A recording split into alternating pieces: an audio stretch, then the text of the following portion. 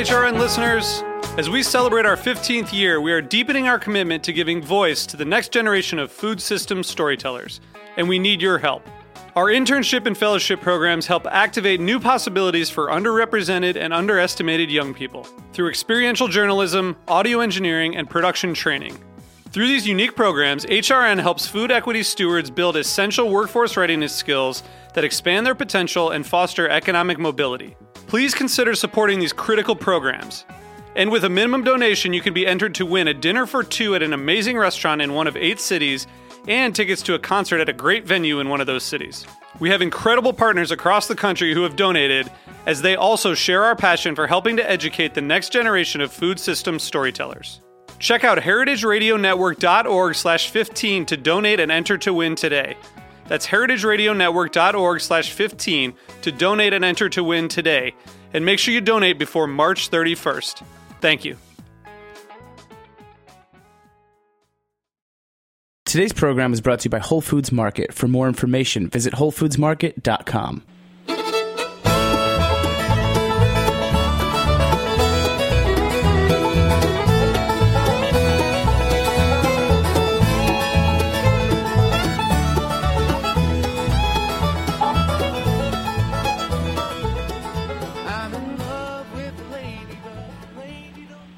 Hello, Greenhorns. This is Severin. This is Greenhorns Radio for young farmers, by young farmers, and in this case, it's farmers so far away. Today we have Megan Talley, who's coming to us from Alaska. Welcome, Megan. Hi, Severin. Thanks. Thank you. So, of course, there's always news to talk about, but I'm on the Orcas Island in the San Juan Islands, and I've been eating Alaska salmon almost every day, and it's so good. I wonder what's going on with the weather in Alaska. How is it going up there? The weather, it's sunny, and there's no snow, and it's probably about 40 degrees out right now where I'm at. So can you just give a little bit of a briefing about the geography of Alaska and where the farming is happening and where you guys are and the whole situation there? Sure, yeah. So Alaska's huge, humongous, and we are in south central Alaska, which means we're not far outside of Anchorage. Compared to Alaska, we are like in the very southern crook of it. But there's a couple of regions of places where people are farming. Where we are is probably where the most farming is happening. And then you have the Delta area, which is probably, I think it's about 6-hour drive from here on the way up to Fairbanks, where you have sort of another pocket of farming happening as well. And then you also have southeast Alaska, which is a totally different climate than where we are, where people are doing, I wouldn't say so much farming, but like large-scale front yard and backyard gardening, and producing quite a bit of food that way, to my understanding. So I'm surrounded by massive mountains. I'm between 2 glaciers, and we're sort of in a flat plain that used to be glacial runoff. So all of our soils are glacial silt, which is kind of interesting. So now when I was there, I learned that the Matanuska Valley is also called the Matsu Valley. Will you talk a little bit about the different the phases of settlement and the homesteads and the land that you're on? Sure, yeah. So the Matsu Valley, the Matanuska colony was part of the New Deal in 1935, and Roosevelt sent up 200 families, mostly from the upper Midwest region that had been hit during the Dust Bowl and the Depression, sent them up here to literally clear forest land away and start farms. So it was sort of this like interesting socialist experiment. It did pretty well in some senses, and a lot of families, there's actually still some families here that are from that original colony, but a lot of families ended up leaving cleared land. So the property that I'm on is 900 acres. Most of it's still wooded, but we've got about 200 acres in that are hayed, and then we run a 6-acre vegetable plot. And this land was originally sort of pieced together by a woman named Louise Kellogg from the Chicago area, who came up here in the 40s And she had a hard time finding any land or having anybody sell her land because she was a single woman in the 40s, but somehow talked people into selling her parcels of land. She ran a dairy for a long time, up until the 80s, and just sort of bought up land as people ended up selling out and leaving. So this whole area is really sort of scattered with these interesting little pockets of old farms, and is still probably I'm not sure if this or Delta are the biggest producers. Delta produces more grain and barley. We really down here produce like vegetables and some meats. And there's still definitely a community and culture of homesteading in this area for sure.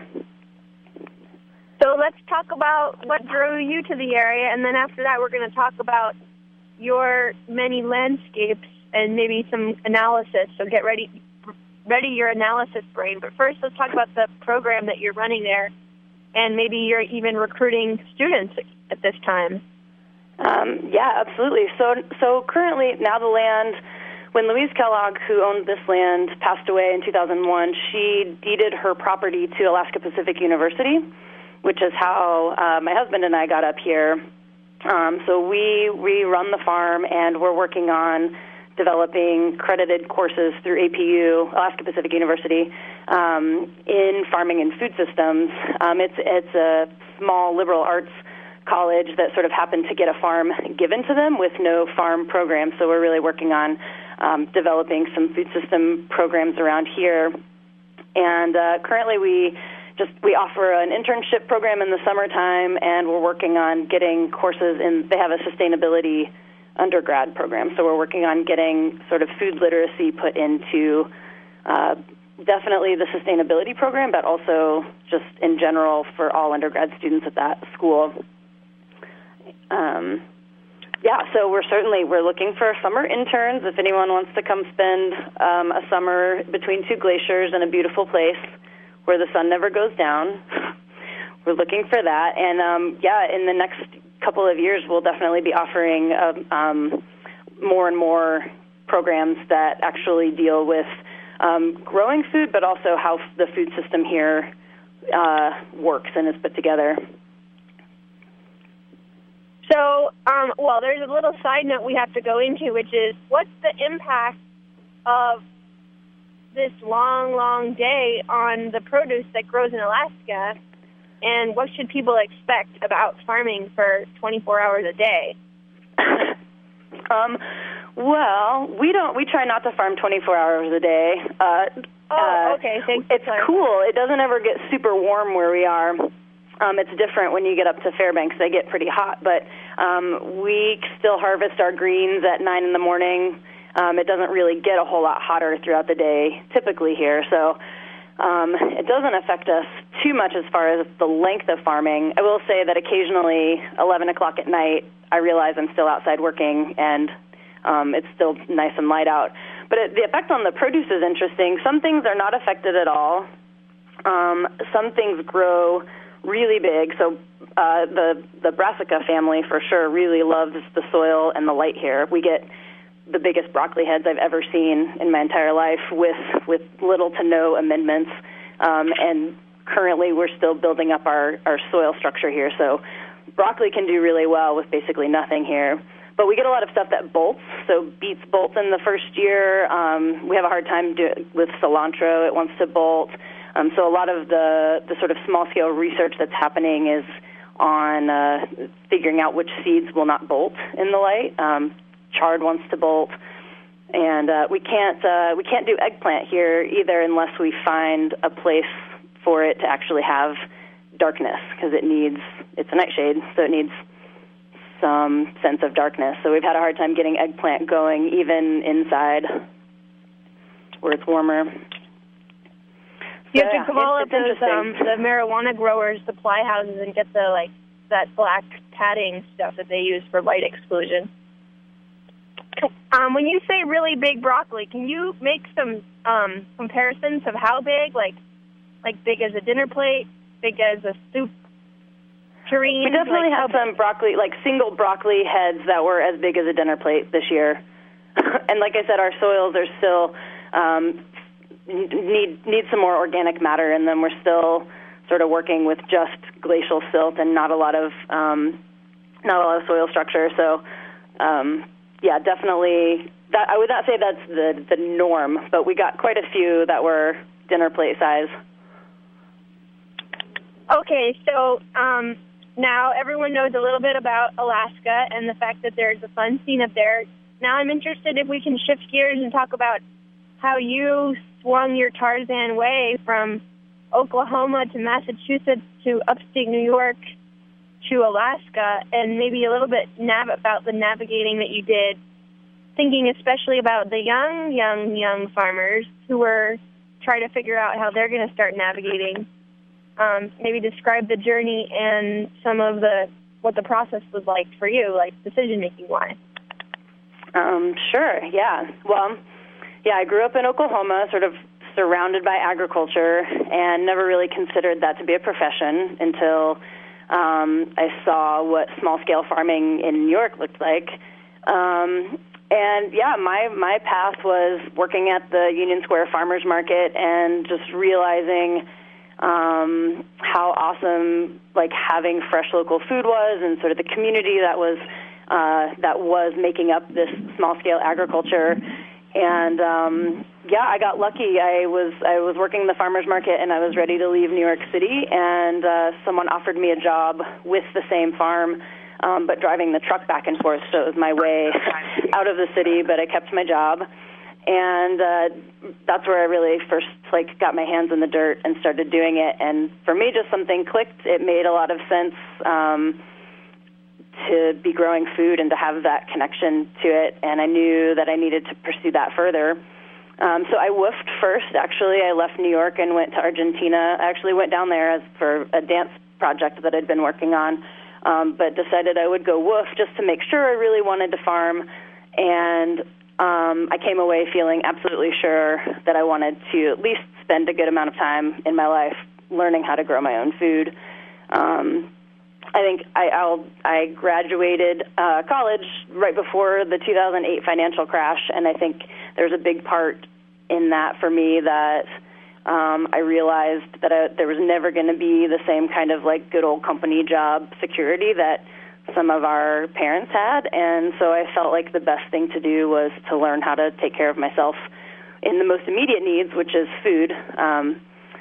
So that was sort of my initial spark into going into it. And then when I came back to the States after being in South America, I looked on ATTRA, ATTRA, and started looking for internships. I'd already been in the Northeast at that point for a few years, and so I kind of wanted to go back there because I had a lot of friends and family. And I found this awesome little farm just outside of Boston, Newton Community Farm. I spent 3 years there, which, if you can spend 3 years on one farm, I think is awesome. I think a lot of people end up having to bounce around quite a bit, but spending 3 seasons in one place, you really get to learn a whole different set of things each year. So I spent 3 years there, and I guess earlier had met my sweetie, and we, after there, moved to Troy, New York, to start up our own farm on some family land. And we realized how hard it was to actually start and run your own business. And we loved it, but felt like we maybe needed to look in different directions. And that's when the opportunity to go to grad school while farming came up. So we packed up and moved to Alaska. So a couple of questions come up for me. One is, how did you know for sure that it was right for you? And think again about the young farmers who are trying to figure out how sure they are and how assuredly they can take the next step. Well, that's the first question. How did I know it was for me?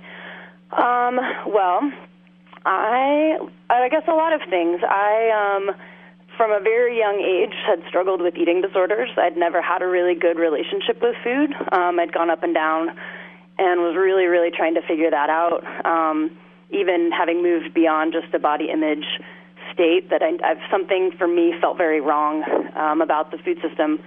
So for me personally, the direct connection to growing food and what it meant to grow food and to know people who grew food, it turned some switch in my head that that issue for me sort of disappeared. So that was one pretty major thing. I think in the farming community, I found all of these like amazing, strong women who were big, strong people, and everybody, they just were these amazing people who had no issues with food or their bodies. And I thought, for me, that culture was pretty important. And along with the supportive community of young farmers, like I like dance parties and I like potlucks, and I sort of was thrown into that whole world, and so that was one thing that made a lot of sense. I think I'd also been sort of searching. I'd been to a lot of protests about one thing or another, and I'd been searching for sort of how I could directly affect things that I felt like were out of my control. And I'd done my research into the food system, and I knew it was really messed up. I grew up around contained animal farms where, I knew something was wrong with the food system, and so I wanted to find something that I was directly contributing to making better. And, farming is so direct. Your hands are on it. You're doing it. I like physical work. I liked that part of it. And, so that just made sense for me. And let's talk a little bit about the starting a farm from scratch. Because you were coming in with, at that point, you had 3 or 4 years of farm experience, and your partner had similar. What are some lessons that you would transmit to others, and for yourselves, thinking kind of longer term ahead, like what will you do differently next time? Starting a farm from scratch is tough. I think it's different in every situation.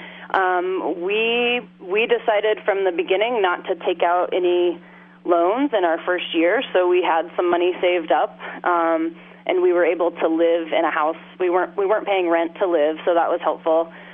So I would say, find the best situation for sort of low-cost living. Again, I was sort of lucky not to have any college debt or anything, so that was helpful. But, we sort of we found that, reaching out into our community, too, is really important, starting our own farm, because one person knows how to do something that maybe you don't, and typically people are pretty willing to help you with things that you might have questions. So I would say don't hesitate to reach out and ask questions to people who have more experience. And I don't know, I think, the investment part of starting a farm from scratch is so difficult. We'd been farming, and so didn't have that much money saved, but we were able to buy sort of our first few pieces of equipment and not have to go into debt for that. So I don't know, I was talking to another farmer up here earlier this week, and she's in her, I think, 8th year of running a farm, and she's really just now to the point of feeling like, okay, I got this. So I think that when you look at, like, I'm going to start a farm, like, do the 10-year plan, do the 15-year plan, and, like, figure out what you're going to buy and how you're going to sell produce in that first year, and then what it's going to look like the next year, and knowing that it's going to change, but it's a lifetime investment. It's a long-term planning that I think a lot of us are not necessarily ready for. But then to the brand new farmers too, I would say spend a lot of time on different farms. Join a CRAFT, C-R-A-F-T, Collaborative Regional Alliance for Farmer Training. I spent some time in the Eastern Massachusetts CRAFT and Hudson Valley CRAFT, and that was huge. I think for that you get to see other people's farm systems. You get to know the community. That was a big part for me in my learning experience. Does that answer?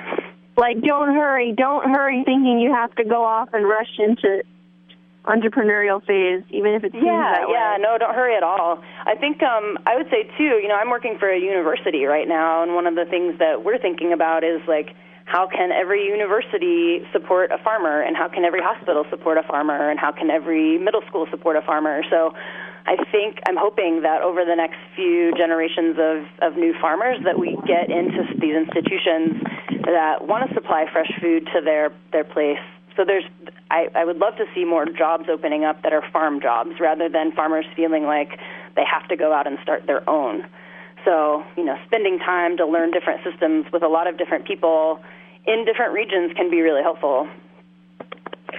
Well, and that there's a lot of nonprofit energy going into starting farm incubators, and that's really valuable and can provide good habitat for new growers. But if that incubator is affiliated or latched in with a guaranteed buyer, like you're saying, a hospital or a school or a brewery or another reliable purchaser of food, that seems like a really solid, I almost think about like a shunt or a, in the membrane of cells, how there's a pump, a sodium pump that brings materials into the cell, almost like that. Yeah, absolutely. In a place. Yeah, any way that I think we as new farmers can have other people share the risk of our farming venture, especially once we know what we're doing and know how to farm, the better we will all be. So we don't have that much more time left together, but I wonder if you could talk a little bit about family land and the kind of approach to take around family land. Often, so many of the young farmers are not coming into family land. They're coming on to work with a landowner or a retiring farmer, or they're making a lease as a start. That we almost don't have that much kind of community gossip about the way to approach family land. And I thought you would be pretty good at laying out a little bit of the basics, like the very basics. We farmed some family land for a little bit, and there's some really great benefits and really great challenges. I would say especially before making any sort of land investment, that really, really spell things out very clearly as to what the succession looks like, who can do what to it, and be clear with your family ahead of time that you do need to make that 10-year plan. So I think a lot of times what we find for young farmers is people want to say, well, I'll lease it to you year to year, or I'll lease it to you for a couple of years and we'll see how it goes. But I think for farmers that's really difficult because you do need to make investments. If you don't have irrigation, you've got to figure out how you're going to do that. So I think from the beginning, sort of saying that this is a long-term investment, that we need to sort of know that we're going to be here, that's ideal. And don't be afraid to learn how to write a contract for that, even within family members, because sometimes a spit and a handshake doesn't necessarily work with your family members, and certainly wouldn't work well with a stranger. So I think having someone that can spell it out very clearly and put it in writing, just so that you can always have something to refer back to, like what the agreement is, and that way you prevent any sort of misunderstanding down the road. And what else did I had a thought?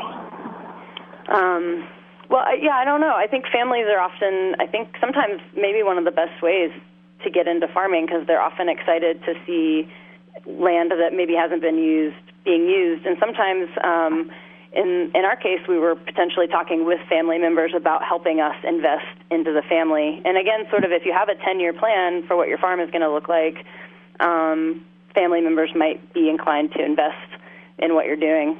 So that's another positive to that. But it doesn't. Well, there's a lot of positives, and there's a lot of possibilities, and there's a lot of land that needs to get loved. So figuring it out step by step, and making sure to dot all the I's and cross all the T's, and keep alignment such that the farmland isn't suffering from human miscommunication, I want to make sure to make a small announcement, and that is this. Greenhorns is celebrating the Up Farm Film Festival. It's all over here on these beautiful Orcas Islands. San Juan Islands, all over Oregon. It's going to be at the Guild Convergence in Schoen Farm in Santa Rosa. Basically, it's a collection of 17 awesome movies about young farmers that are being distributed as a cooperative by the Greenhorns. And so you and your group of young farmers or your craft or your church or your Rotary Club or your Grange or your library of your town can buy the DVD and have screening rights to show it publicly, and then it can be in the library and screened in people's houses. And they're really awesome movies that don't otherwise have very much distribution. Hannah Ranch, American Meat, Brookford Almanac, all the different Hourland movies and Greenhorns, Pig Business, which is about CAFOs of pigs. Anyway, I like them all. I happen to have chosen them, and I recommend them to you. And they also are a good way to support Greenhorns' continuing work. So that's my pitch to all of you aspiring organizers or experienced organizers. Click on the link. Any other announcements you want to make from Alaska, Megan? Announcements in Alaska. Alaska needs new farmers. There's land. There's people who want to farm out here. So if Alaska is calling you and you're feeling the pull of all of the Wild Alaska TV shows, come on up. It's a good time, I think, to start ag in Alaska right now. We're on an upswing, so consider Very that. nice people, very abundant fish. I wrote an article about my journey to Alaska, which is on In These Times, Rural America, and maybe they can hyperlink to it from the clickety-clack of the Heritage Radio. And I send you a huge bear hug, lady. Bear hug. Bear hug. Bye-bye, everyone. Bye.